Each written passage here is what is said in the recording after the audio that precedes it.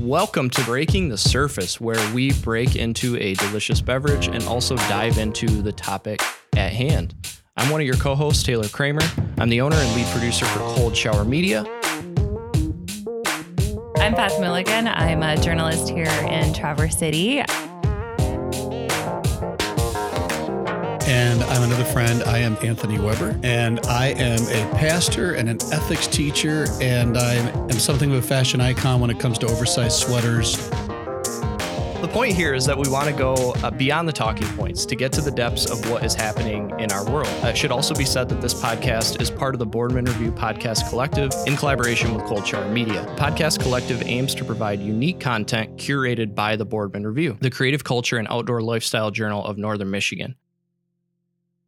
Today we are drinking a beer from Founders in part of the Bottle Shop series. It's the Belgian Twist.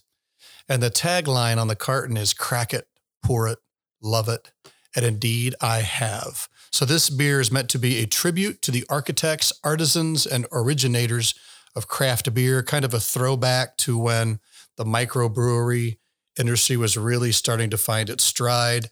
And so it's meant to have a bit of nostalgia, I think. And I don't know. I wasn't really part of the beginning of the microbrew craze. And so I don't know if it's nostalgia that I'm feeling, but it probably is happiness to some degree. Yeah, it does feel as though you're drinking something vintage. I'm not going to say old, but it has a vintage taste in all the best ways. Yeah, and Belgians, I really like Belgians. Once like the microbrew trend went like so happy and bitter with like IPAs where it was just like knocking your palate out every time. I kind of was looking for something different, and I kind of found Belgians because they're a little bit sweeter. They have that kind of like yeasty, nice flavor, and this is delicious for that. Welcome to season 2, episode 9 of Breaking the Surface. Today we're going to be talking about Elon Musk. And this is something a lot of people are talking about right now because the world's richest person has just secured a deal to buy Twitter, which is probably one of the largest social media platforms in the world. And it's raising a lot of interesting questions. I mean, there's just the value of the sale itself, which is about $44 billion. So I've seen a lot of conversations online about how we spend money and how we prioritize spending and whether Twitter is actually worth that much or what Elon could have spent that money on. But I think there's a much larger conversation, which is, about free speech, about what Elon Musk's plan for Twitter will be, how it might impact the content on the platform, how we all might interact with it as users, how he might change the rules of Twitter, and what it's going to be like for this huge social media platform to likely go private and be owned by a billionaire.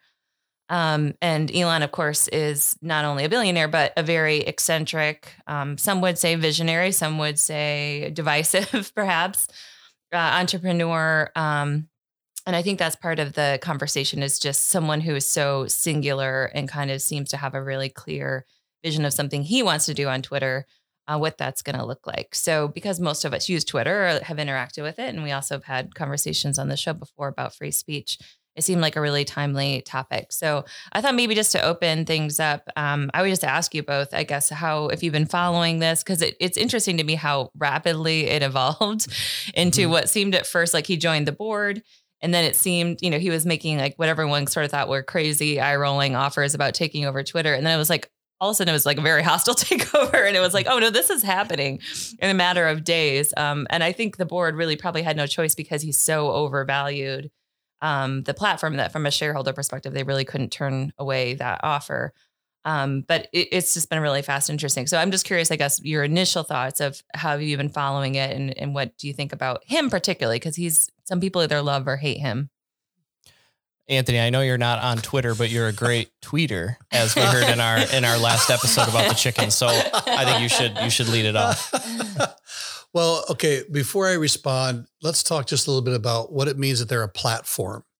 And Beth, I think you might have a better handle on this than I do. I have a basic understanding, but we talk about things that where you publish, there's publishers, there's platforms. What's the distinction there? Why does it matter that Twitter is a platform?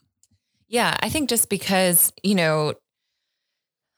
Twitter has really been the subject of so much controversy. I think primarily peaking with the banning of President Trump from Twitter. And now it was obviously, I think it became something different than just social media with the way Trump used it, because you had a president who essentially, very different than past presidents who sent communications out through formal channels. This is a president who wanted direct communication with his people, and he used Twitter. That was his primary way of communicating. So, as a journalist, it was interesting to watch because people weren't really going to White House press briefings anymore. They were waking up every day and seeing what Trump had tweeted. And then that was the news story for the day. So he, to me, was kind of a game changer in terms of what Twitter was and its importance, because you had the most important person in the world using it as their primary way of unfiltered communication with people. And then when he was, of course, banned, which is a pretty significant step to take against the president, that also raised all these conversations of free speech. So right now, it's not just, I think that's to me where it's even more important than Facebook, is it's not just a place where, we share our Oscar thoughts, although I do that, and you can follow me at Beth Milligan. But it's where really important communications from people like Trump are happening. I don't know if that kind of answers your question. But. So then as I understand it, what Twitter or Facebook or various other social media sites do, they are simply a host where people can, in essence, publish their own thoughts. And then Twitter has to make decisions about how to curate those thoughts, if they do at all, as does Facebook, as does Snapchat, as does, I'm not young anymore, so I don't know what all the TikTok, Anthony, that's the one you're looking for. Instagram, forgot that one. Yeah. I need to become Insta famous, I'm told. So part of what they're trying to do, though, is because it is a business, they want a platform that is used by as many people as possible. So they're going to put boundaries in place on that platform so that it becomes a usable thing for the greatest number of people, I would assume. Right. And so part of the controversy with Musk taking over is this idea that he wants to create kind of a wild, wild west on Twitter. Mm-hmm. And I don't even mean that in a pejorative way.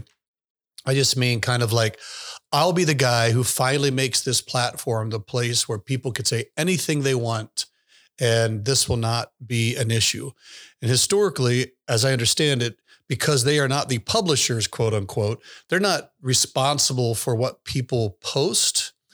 But because they are a business, there's a sense in which they are responsible to curate them in such a way that the people using their platform are safe, would be one thing. Mm-hmm. Perhaps comfortable, though comfortable is probably not the right word.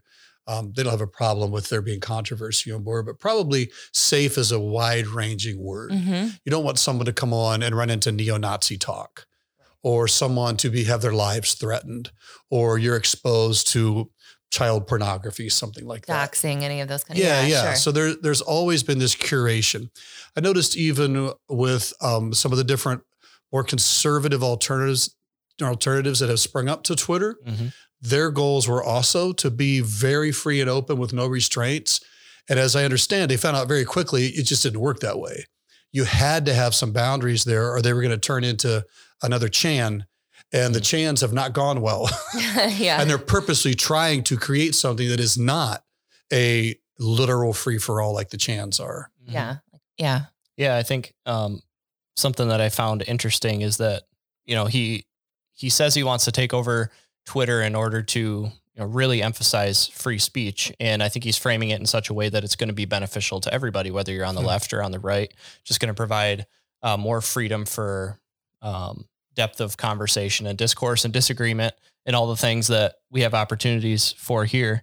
But initially what I found fascinating is, this is a tweet from Tyler Carditis, who I think was the founder of The Blaze, if I'm correct. So Tucker Carlson on Twitter gained 62,000 followers. So this was yesterday. Joe Rogan, 63,000. Donald Trump Jr., 87,000. Ted Cruz, 51,000. Then by contrast, there's, I think it must be Rachel Maddow, minus 18,000. Anderson Cooper, minus 10,000. AOC, minus 27,000. Kamala, minus 22,000. And Hillary Clinton, minus 17,000. So those are people on the right, followed by people on the left. And you can see that I think there's been what must be a major influx of people who may otherwise have no interest in actually using Twitter as a tool, like an everyday tool, but are probably joining it kind of just to spit in the face of the establishment and be like, well, now that Elon's on board, he's a pro freedom of speech guy. I'm going to join Twitter. And whether they'll actually utilize it, I have no idea. And then you also have people maybe on the left who are like, all right, Elon, he got control of Twitter like he said he was going to, and now I'm going to leave. And that's just what I have found pretty interesting, is where people are drawing that line and the reasons of why they're drawing that line. Because I don't think my Twitter experience is going to change much. I mostly tweet about NBA basketball and sports, and that's about it. And I also don't think that Elon Musk, I think Beth, you had originally asked what do we think of Elon Musk in general? One is I tend to not really, I don't want to say trust, but I'm not enamored by someone like Elon Musk, who claims to be a man of the people while being the richest man in the world. Like those just aren't two things that I think go hand in hand. And so here's someone wants to be a man of the people, wants to create a more robust space for freedom of speech.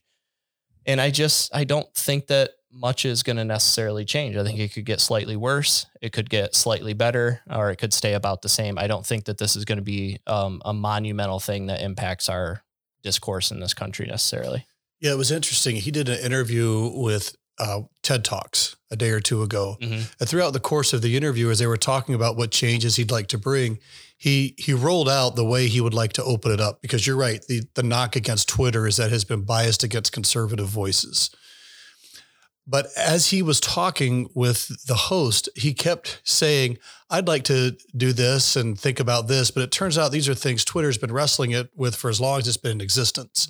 Like, he actually didn't roll out any new ideas that I could see. Mm-hmm. It was almost as if he didn't realize this is what social media platforms have been wrestling with ever since they've started. Mm-hmm. How do you create the most maximally free kind of platform, but at the same time, keeping it, I don't like the word safe, but you have to curate. Mm-hmm. And then how and why you do it is incredibly complex. And because so many people use it, you can't have individuals doing everything. So you have to create algorithms. Well, the algorithms aren't perfect, and they mistag things, and you've got to make corrections. And there are so many different levels of complexity to this. And the impression I got from the interview was that maybe he wasn't familiar with that, because it sounded like he was rehashing what platforms have been struggling with for forever. Yeah, you had posted a really great article that I read earlier today in preparation for this podcast, and I would highly recommend people. It really I thought it was very well written. It's on techdirt.com. And if you Google, the headline is Elon Musk demonstrates how little he understands about content moderation. And this is from an expert. It sounds like he's been an expert witness in some cases about content moderation and free speech. There's also a link within that story to an academic paper called The New Governors, which kind of gets into the history of content moderation, which I started reading. I'm still going through it. And that was also incredibly insightful.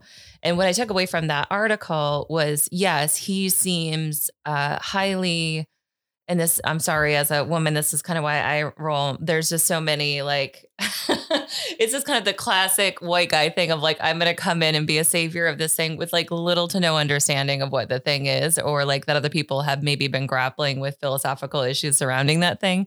It's just their sort of thing of like, hey, anybody ever think about this? And it's like, yes, Elon, many, many people have thought about this. And that's what the article was kind of getting to. What you were saying, Anthony, was just that, you know, the kind of things that he's talking about, it clearly shows he doesn't really truly understand how the algorithm works or how content moderation works, because this idea of having, like you were saying, like a Wild West, for all the reasons we talked about, whether it's child porn, whether it's hate speech, harassing, violence. The thing that I thought was interesting from the article is, you know, he's talking about the need to get rid of spam. Well, spam is a legal form of free speech. So the second you're like, oh, I want free speech, but I don't really like spam. Mm-hmm. It's like, well, okay, you clearly then, this is why Twitter has wrestled with this. This is why Facebook has wrestled with this. It's not the decision to ban someone like Trump. I don't think it was truly a politically motivated thing. And my concern would be, he's going to have to wrestle with those same things, but now it's an individual. It's not a board. It's not a staff. And I would rather, even if it's imperfect, have a system in which there's multiple people providing checks and balances and wrestling with those kind of decisions than someone who's sort of, in my mind, kind of an egomaniac, and has that kind of hubris of thinking like he's the sole proprietor of what should be right and wrong without seeming to reflect a lot of thoughtfulness or care. It'd be different, I guess, if it someone who really struck me as being well educated and thoughtful about this. But, just to be cynical, and then I want to let you guys respond, but like, his politics are pretty murky. He has said before that he's socially liberal, but fiscally conservative, but he's a very well-known anti-union kind of union buster with his staff. There's been a lot of talk about kind of mistreatment of employees within his company, similar to Bezos and Amazon.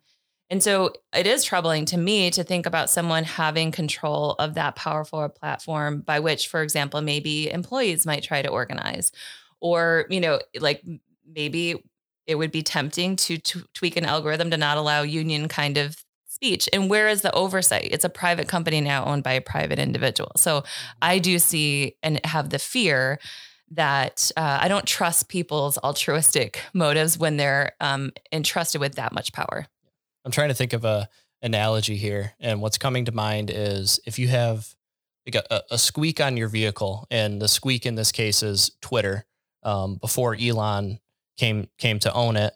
And you're like, there's this weird noise. And then you go up to one person who doesn't really know what's going on under the hood. Even if they could open the hood, they don't have a full understanding of it necessarily. They might throw out like an idea. Well, it could be this, and then you could also go to a thread on the internet, and you're going to Google your problem, and you're going to find 1,000 ways to fix this squeak on your vehicle, most of which are not necessary because it's just a thread. They don't actually know what's going on in your specific vehicle.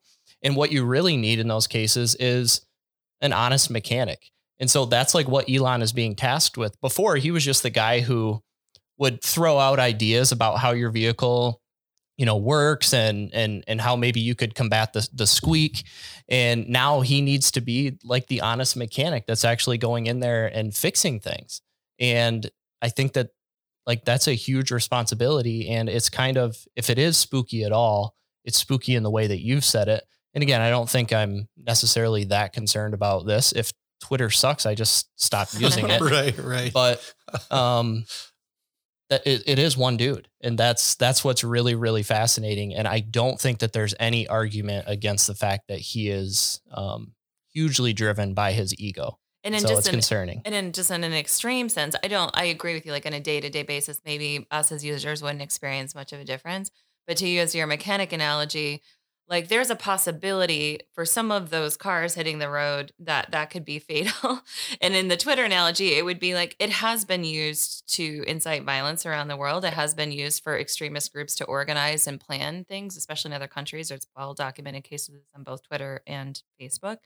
And so, yeah, if we're tweeting about the Oscars and worry about like our Oscars or basketball tweets getting censored, that's not the concern.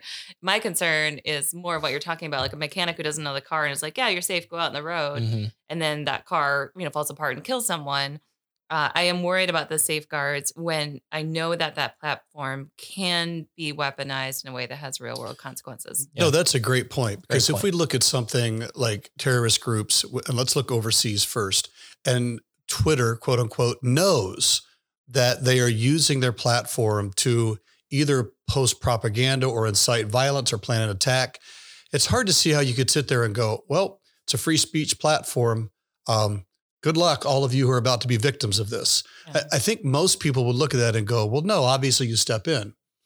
Okay, well, that might seem obvious, but what are the other things that might not seem so obvious, but also ought to bear serious thought about stepping in? January 6th.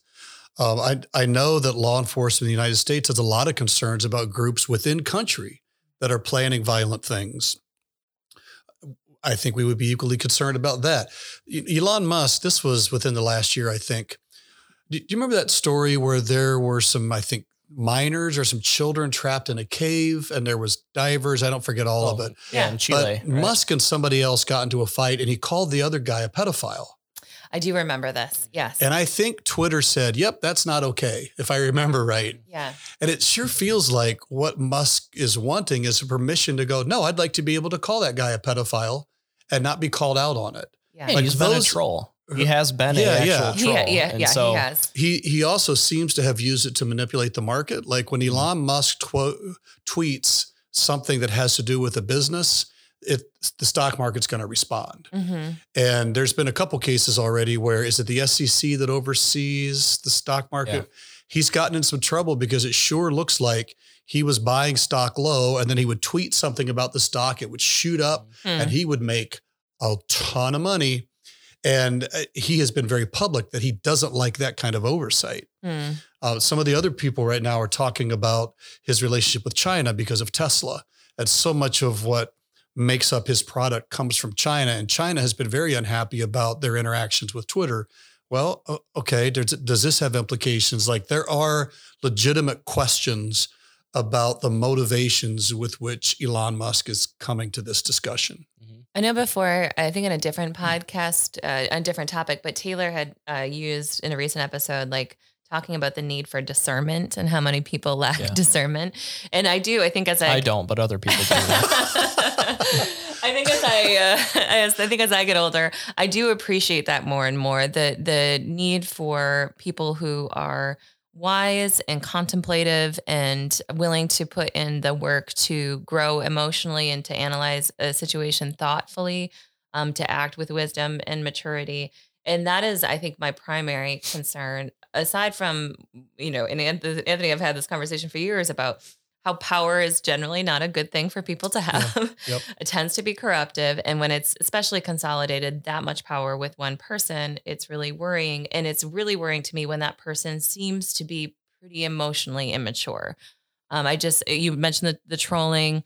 He seems like kind of a juvenile person. He's been petty in a lot of his business and public interactions. And that all is, it's funny. I was just looking at this article before we started recording. As part of the terms of the deal with Twitter, he had agreed not to tweet anything disparaging about Twitter. He has already broken that twice. Like that is an actual term that could invalidate the deal. And he's tweeting about employees at Twitter and bad decisions by Twitter. So he's not someone, he's just not someone I think that shows that discernment. And that is worrying to me. Yeah, I think that is a point of concern. And it's really fascinating because I think there's just new people coming on board. Like I gave those examples of, certain members of the, thought leaders on the right that have seen an uptick in followers, and then those on the left that have seen a downtick. And there's new people getting involved in the Twitter conversation that otherwise I don't think ever were interested in it at all. And so that's fascinating because it's not just a conversation that's happening among people that have been using all along, but it's new people are getting involved that maybe never knew who Elon Musk was until he said, I like free speech. And so now they're like, I think I like that Elon Musk guy. There's a lot of new people that are becoming involved. And I think when I say I'm not too worried about it, you bring up a great point. You kind of check me on that. Is like, I'm not worried about it personally. I can see the harm that could come to other populations.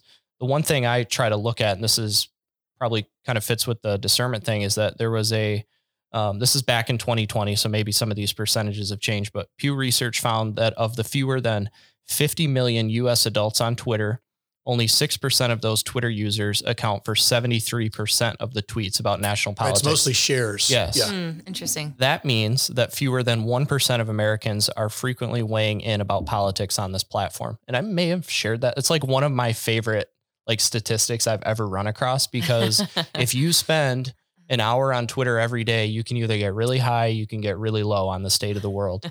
And I think discernment, that's another area where we need to use it, is not just in how are we viewing specific situations and things that are playing out on the national level in politics or even sports, but understanding this isn't what everybody thinks. There is much more conversation happening outside of what's on my phone.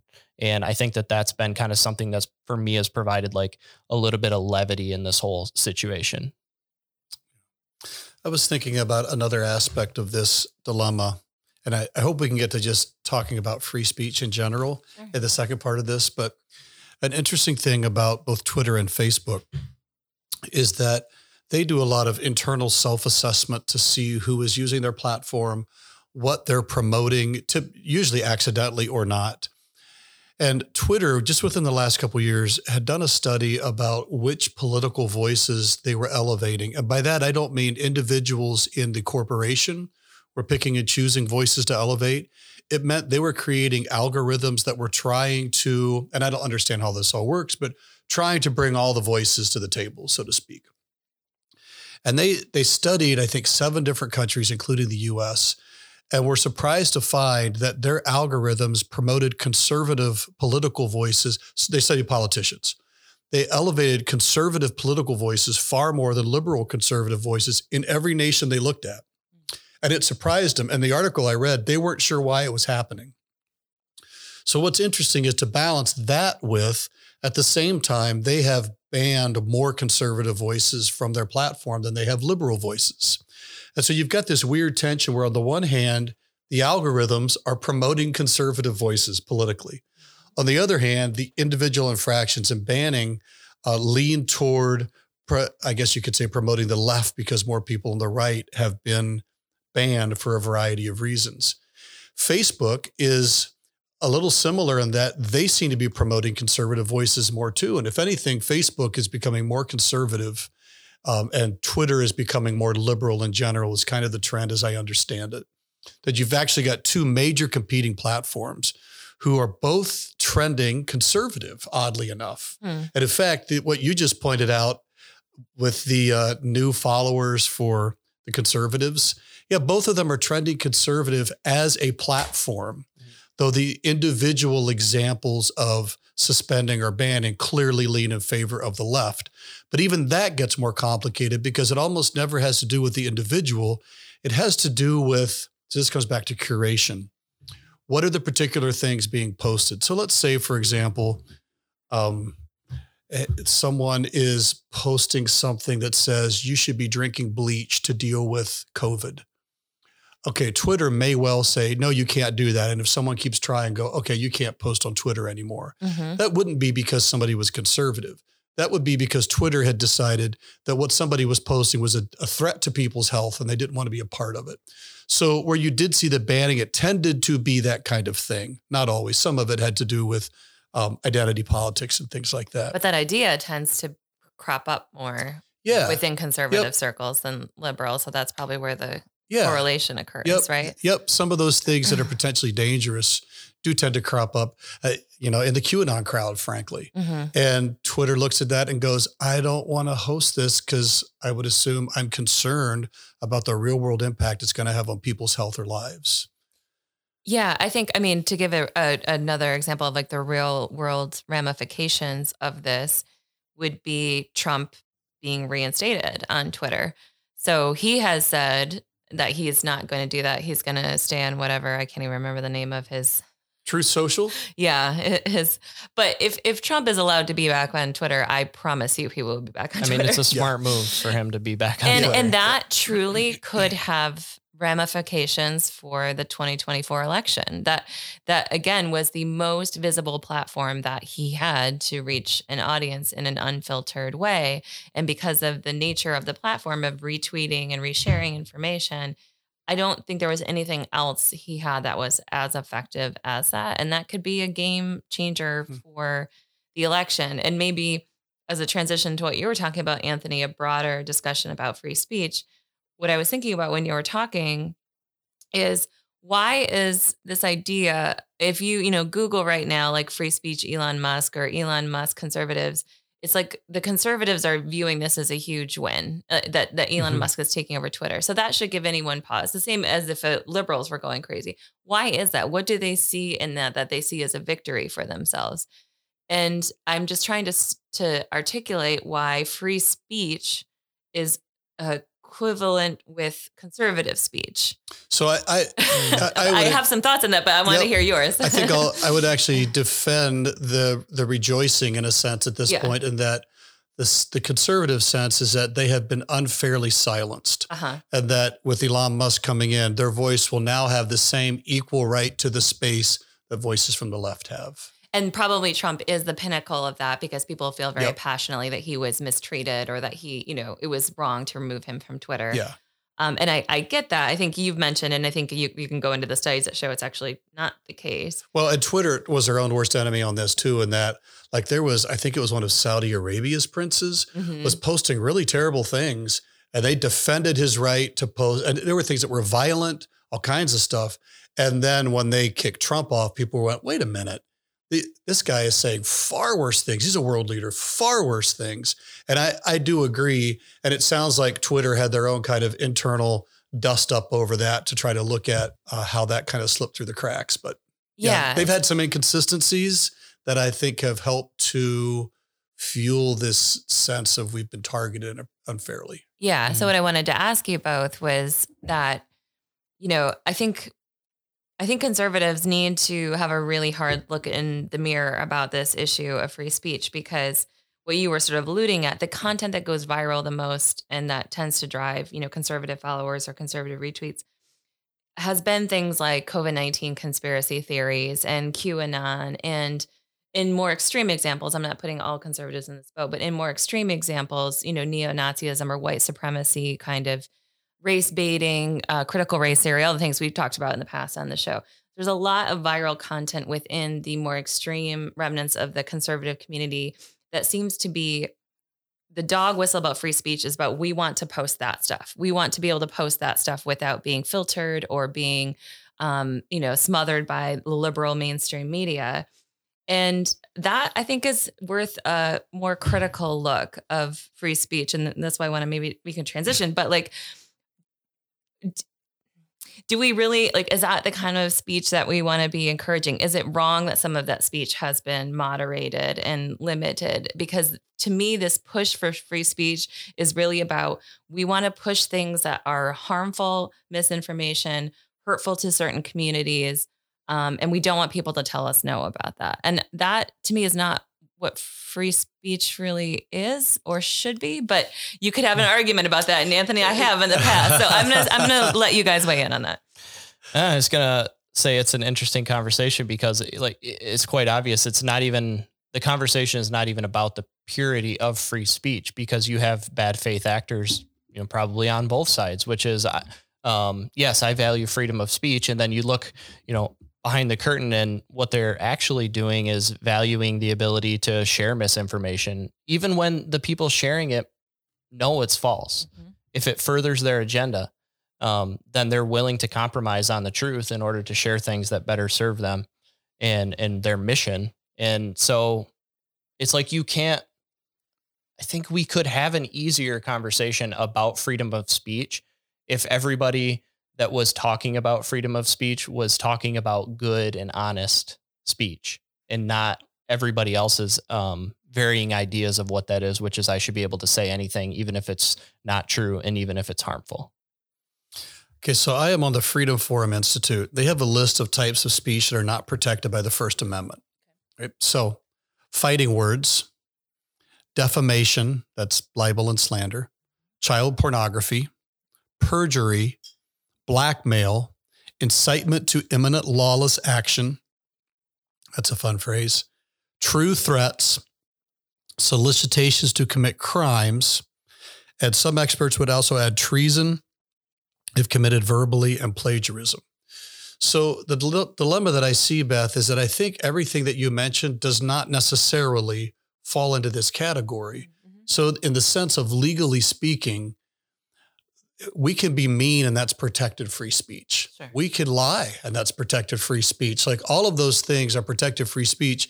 And I find myself in this weird tension that on the one hand, I think it is super important to defend that, because I think free societies will only function well when you can speak freely about virtually anything. So the dilemma that I see is... Does virtually anything mean not on that list? Anything that doesn't fall under that list? Yeah, right? yeah. Okay, in your opinion. Like misinformation. Yeah. I can misinform you all day. Speech. We could say whatever we wanted to on this podcast. Yeah. We could misinform the entire world because that's how large our audience is. We could misinform tens of people every week.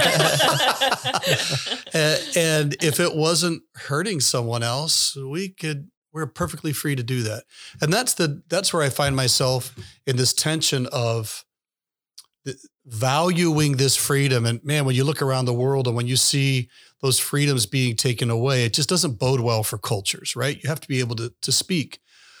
But I think it's only going to work as well as the character of the people exercising the freedom. And this is the problem. A lot of the stories I have read about people who have gotten banned from, say, Twitter or Facebook, it wasn't that they said something that was controversial. It's that they were mean. It's that they were trying to dig and be a jerk.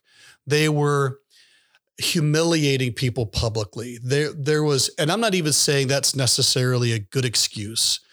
I'm just saying, I think if people just try to figure out how to speak truth with grace, we're going to find that not only do we cover more ground in terms of learning to relate well as a culture, but we become more informed as a culture. It's easier to engage when you don't put your guard up immediately when you can see someone's hostility leaping off the page. I've been on Facebook for I don't know how many years. I briefly had a Twitter account that somebody took over. So if you find me on Twitter, it's not me. Somebody took over.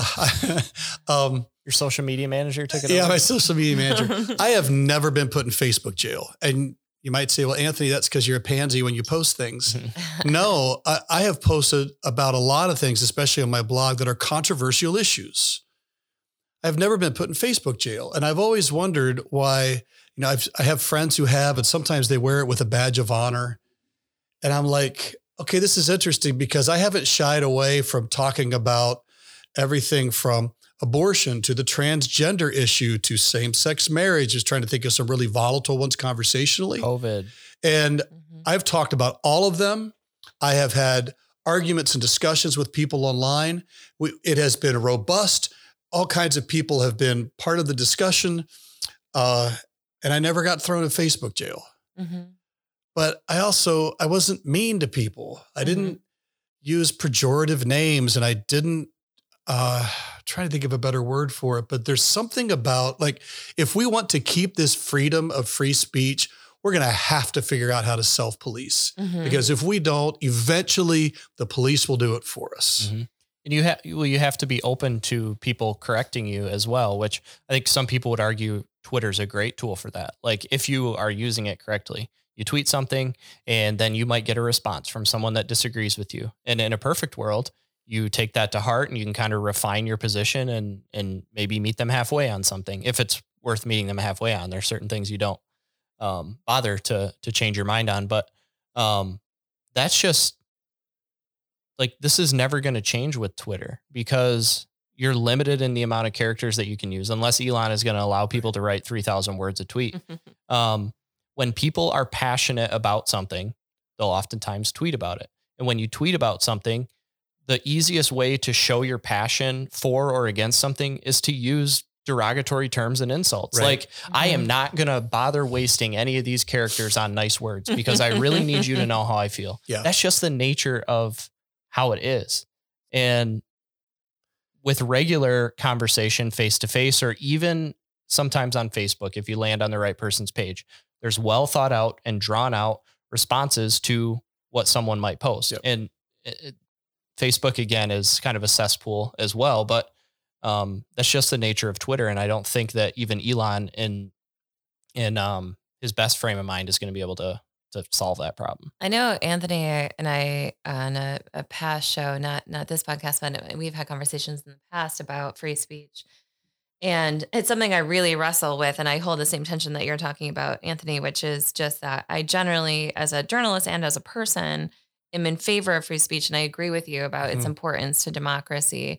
I also have worked with a lot of marginalized groups that I've seen suffer from the way people use their free speech. And I know you've seen that also. So I struggle sometimes with the gray areas of things like hate speech or misinformation, because I know it can have real world ramifications for people's health and safety.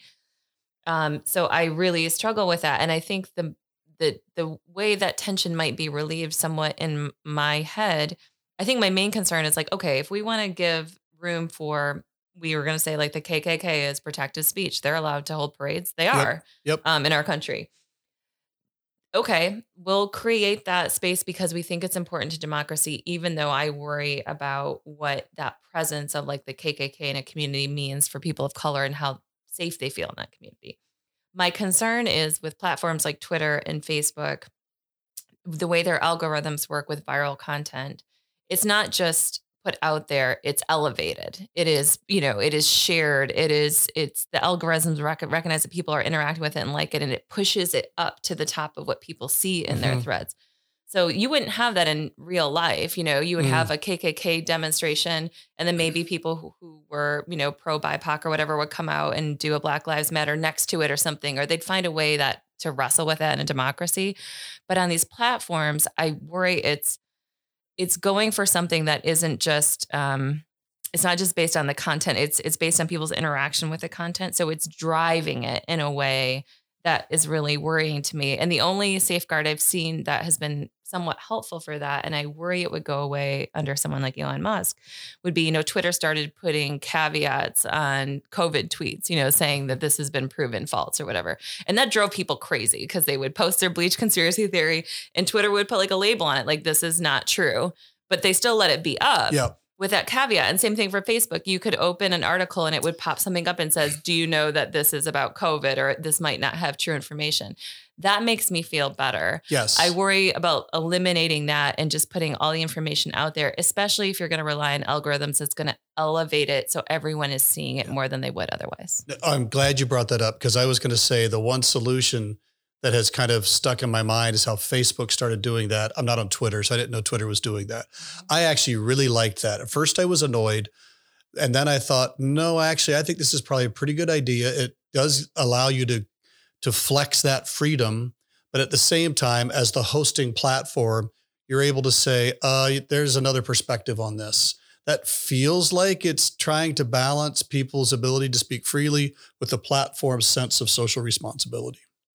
Yeah. And I think that's probably like the best strategy I've seen so far. Yet there's still people who go so far as to say like even that is an infringement on their free speech. Mm-hmm. Why am I not allowed to say what I want to say without you giving some type of caveat or warning to my audience? So my answer is because it's their platform. Right. Yeah. I'm a guest in their house. Yeah. They can add what they want. This is part of the conversation that bothers me. This isn't the government having a conversation about who can speak and who shouldn't. It's a privately owned company. I mean, it was public shares, but it might go completely private now. We're a guest in their house. I think of it in the same way that when I'm on Facebook, if somebody comes to my wall, they're a guest on my wall. Mm-hmm. You know what? I don't have to let their statement stand if I don't want to. I can block them, right? It's my house. And functionally, that's what Facebook is. I asked if I could visit. And Facebook said, sure you can. And Facebook said, on these terms. Okay, I accept those terms or I don't. Yeah, it is shocking to me when we talk about free speech, and I just see it because I, again, as a reporter, but I also moderate our social media pages. So I will remove comments sometimes if they're, doxing someone or harassing or obscene or whatever. Otherwise, I err on the side of free speech in those. But it is amazing to me how often, if I do remove something, people are like, you're a media outlet and you're censoring me. Like, this is my First Amendment right. And it's like, no, it is our private page for our publication. Just like you're saying, we have the right to moderate that comment. And it's amazing how many people think free speech just means I say whatever I want, whenever I want, and there are no consequences, social, legal, or otherwise. Instead of understanding, at least what you're saying, Anthony, you read the list earlier of like, it's really meant to protect us from government infringement, not private corporations. And when we're adding that caveat, I did want to also say, because the article that you shared, that Tech Dirt one, I think if we can ever use this podcast to clear up misinformation, we should. And I learned something today, which is, often in free speech, they give the example of you can't yell fire in a crowded theater. And this article I was reading today, it was explaining like that was actually in a Supreme Court case and it was later kind of overturned. And what took its place was the imminent lawless action. So if you actually shouted fire in a crowded theater, it probably wouldn't rise to a level of people being hurt, if they ran out or whatever. So it has to be something probably like January 6th, where it's like, we're going to go storm the Capitol. Here's how to do it. But I wanted to clarify that kind of gray line of all of this is very nuanced. So I'm thinking, if I put my pastor hat on now, I'm thinking of this interesting thing that Paul wrote to this church in Corinth, and they were struggling with questions of liberty. What does it look like to live in freedom? And Paul quotes to them what's apparently a common Greek quote at that time, which was, everything is permissible. And his caveat to that is, but not everything is beneficial. And that's what I think about with free speech, that there's a sense in which most of the stuff we would say throughout the course of the day, and an awful lot of stuff that we see online, is permissible. But I feel like the second question is it beneficial? And for me as a Christian, I especially feel that way, but I think as a society, I'm just going to come back to if we don't self-police, we will be policed. That it doesn't work just with speech. I mean, that works with our lives, right? If we're not self-controlled, eventually other people will step into our lives to control us. Perhaps first our family, then maybe our school or our church, and then the police. There's actually levels you go through, but if you begin by exerting the kind of self-control that is reasonable and good, you don't have to worry about those other levels kicking in. But if we choose chaos, those other levels will kick in. Mm-hmm. And that's my concern about social media in particular, is that I'm afraid we are going to undermine our freedoms of speech, which I value, by not valuing our freedom of speech. Yes, that was exactly where I was going, is this right to freedom of speech and the responsibility that we should all be aware of that comes with that. And I think that I think through like my latest career in podcasting and podcast production, there have been many times where I've been like, you could make more money like if you just went niche and just picked like a side and just hammered that side over and over and over and just drew in that singularly focused crowd. Like, and that's exactly what happens on social media is you have these people with large followings on there that have figured out what their corner of the world wants to hear, and they continue to hammer on it. And I think that we all in some ways have those opportunities. Like Anthony, if you wanted to throw on skinny jeans and walk around through fog machines and start preaching a prosperity gospel. Typical Sunday. Yeah, exactly. I'll be there. Yeah. I'll be there if you do that. Like people would flood in as they'd be like attracted to that type of messaging. But Anthony in skinny jeans is a very compelling image. I should have just ended there. But and then Beth, it's like the same for you. Like if you started to write on just, I don't know, very like niche topics and you weren't seeking and valuing truth in the same way that you do now, you would probably have like a larger following and you might gain monetarily from that. But where we all land right now is speaking, I think, hopefully as much as we can, truthfully and honestly, and valuing the responsibility that comes with having free speech, because I've seen it play out in my life. When I do that, then I attract quality speech right back to me. And that's when I treat people with respect, I say things that are truthful, and people can start to view me as that type of man, as that type of person. Then they know that when they interact with me, they also need to have quality speech. And I think that I'm just happy that that's kind of been my trajectory. And I think that we should all kind of be seeking out that type of speech, even as we utilize social media. So where are we getting our sources from? Who and how are we interacting on Facebook? Who and how are we interacting on Twitter? If we have put quality speech out there, we're going to tend to get quality speech back, even though it might not be in the numbers of what it could be if we were dishonest with ourselves. Makes sense? Yeah, totally. I have a couple of predictions as I guess we're probably maybe wrapping up, but like, so what I'm really interested in is like, if Elon Musk realized his utopia of a Wild West Twitter where there's little to no regulation of the content, I could see one of two things happening. One, even though people wish it wasn't so, I think my hope is that there will still always be social consequences for what you post in your content. We've still seen people getting canceled, quote unquote, today. If you're posting truly outrageous or hateful things, even if Twitter allows it, I would still hope there would be a social regulation or consequence or component, because my concern would be that the opposite might start to emerge, which is that we have a culture in which there is so much extreme speech that we all sort of become numb to it. And that worries me because I think that the sort of decency check that we normally use, like I don't just say whatever comes to my head, even when I'm angry, because I know it might have consequences with my partner or my friends, or like Anthony was saying, we need those kind of checks, even without the physical enforcement of them. We just need to know that like we have relational and social consequences for how we behave.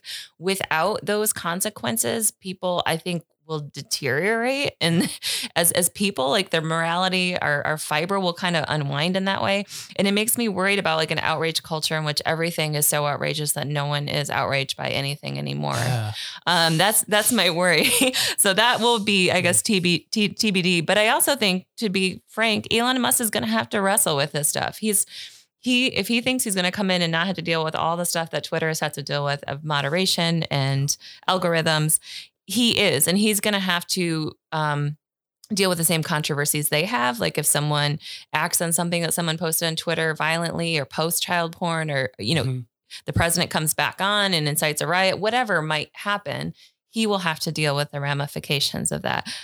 I'm look forward to seeing how he's going to handle that. He's probably got to do the same thing everyone else has done, but I'm more concerned about the former. I'm more concerned about us eroding these sort of self-regulatory protections we have about decency. And I wonder, Beth, I've noticed in press coverage, Twitter is quoted a lot in stories about issues. If Twitter starts to become more of a Chan kind of format, which is really a swamp, I think you're going to see a lot of people leave Twitter, and whoever's left is going to be those who thrive in that kind of thing. And then because that often works its way into the news cycle, it becomes kind of the face of culture. Like you begin to think this is the way people are. When back to your stats, Taylor, it's the way 1% to 2% of people are, and another, 3 or 4% sharing the information. And there'll be a false sense of how ubiquitous that mindset is around us. I even find it's hard right now. I go walking through the mall, and I just think I'm surrounded by people who are crazy polar opposites on all these issues. And I have to remind myself, no, I'm probably not. It's probably a very small percentage that are really on either side, really off in the weeds. Probably most of the people I'm walking past, we could sit down and have a meal together and enjoy each other's company. And there's something about that inflation of reality that I think could become seriously problematic. Yeah. And maybe also like impact legislation. If you believe a handful of conspiracy theories about critical race theory, maybe you will have 30 states passing critical race theory legislation, or legislation against LGBTQ youth or transgender youth. Those voices, that amplification of the minority voice does carry a lot of real world impact. Yep. Next episode, is Florida now more likely to secede than Texas? I think that, are there any other last thoughts about this? If I have a last thought, Taylor, it's just I think it was Gab that was started as alternative to Twitter, that was meant to be completely open. And if I remember correctly, it was flooded with literally child pornography, neo-Nazi crap. Like they had to put the clamps on, and they wanted so badly to be this alternative. And it wasn't sustainable because there are bad actors out there. That kind of platform brings out the worst in our society, right? And any platform that has started, other than some of the ones kind of deeply embedded in the internet, like I keep coming back to the Chans, but they're just kind of the poster children for this, that is going to happen. And if Musk takes all those filters off, that is absolutely going to replicate on Twitter. And he's going to have to respond. And I just don't see it, like Beth, like you said, I don't see how he eventually doesn't end up where most of these platforms are already.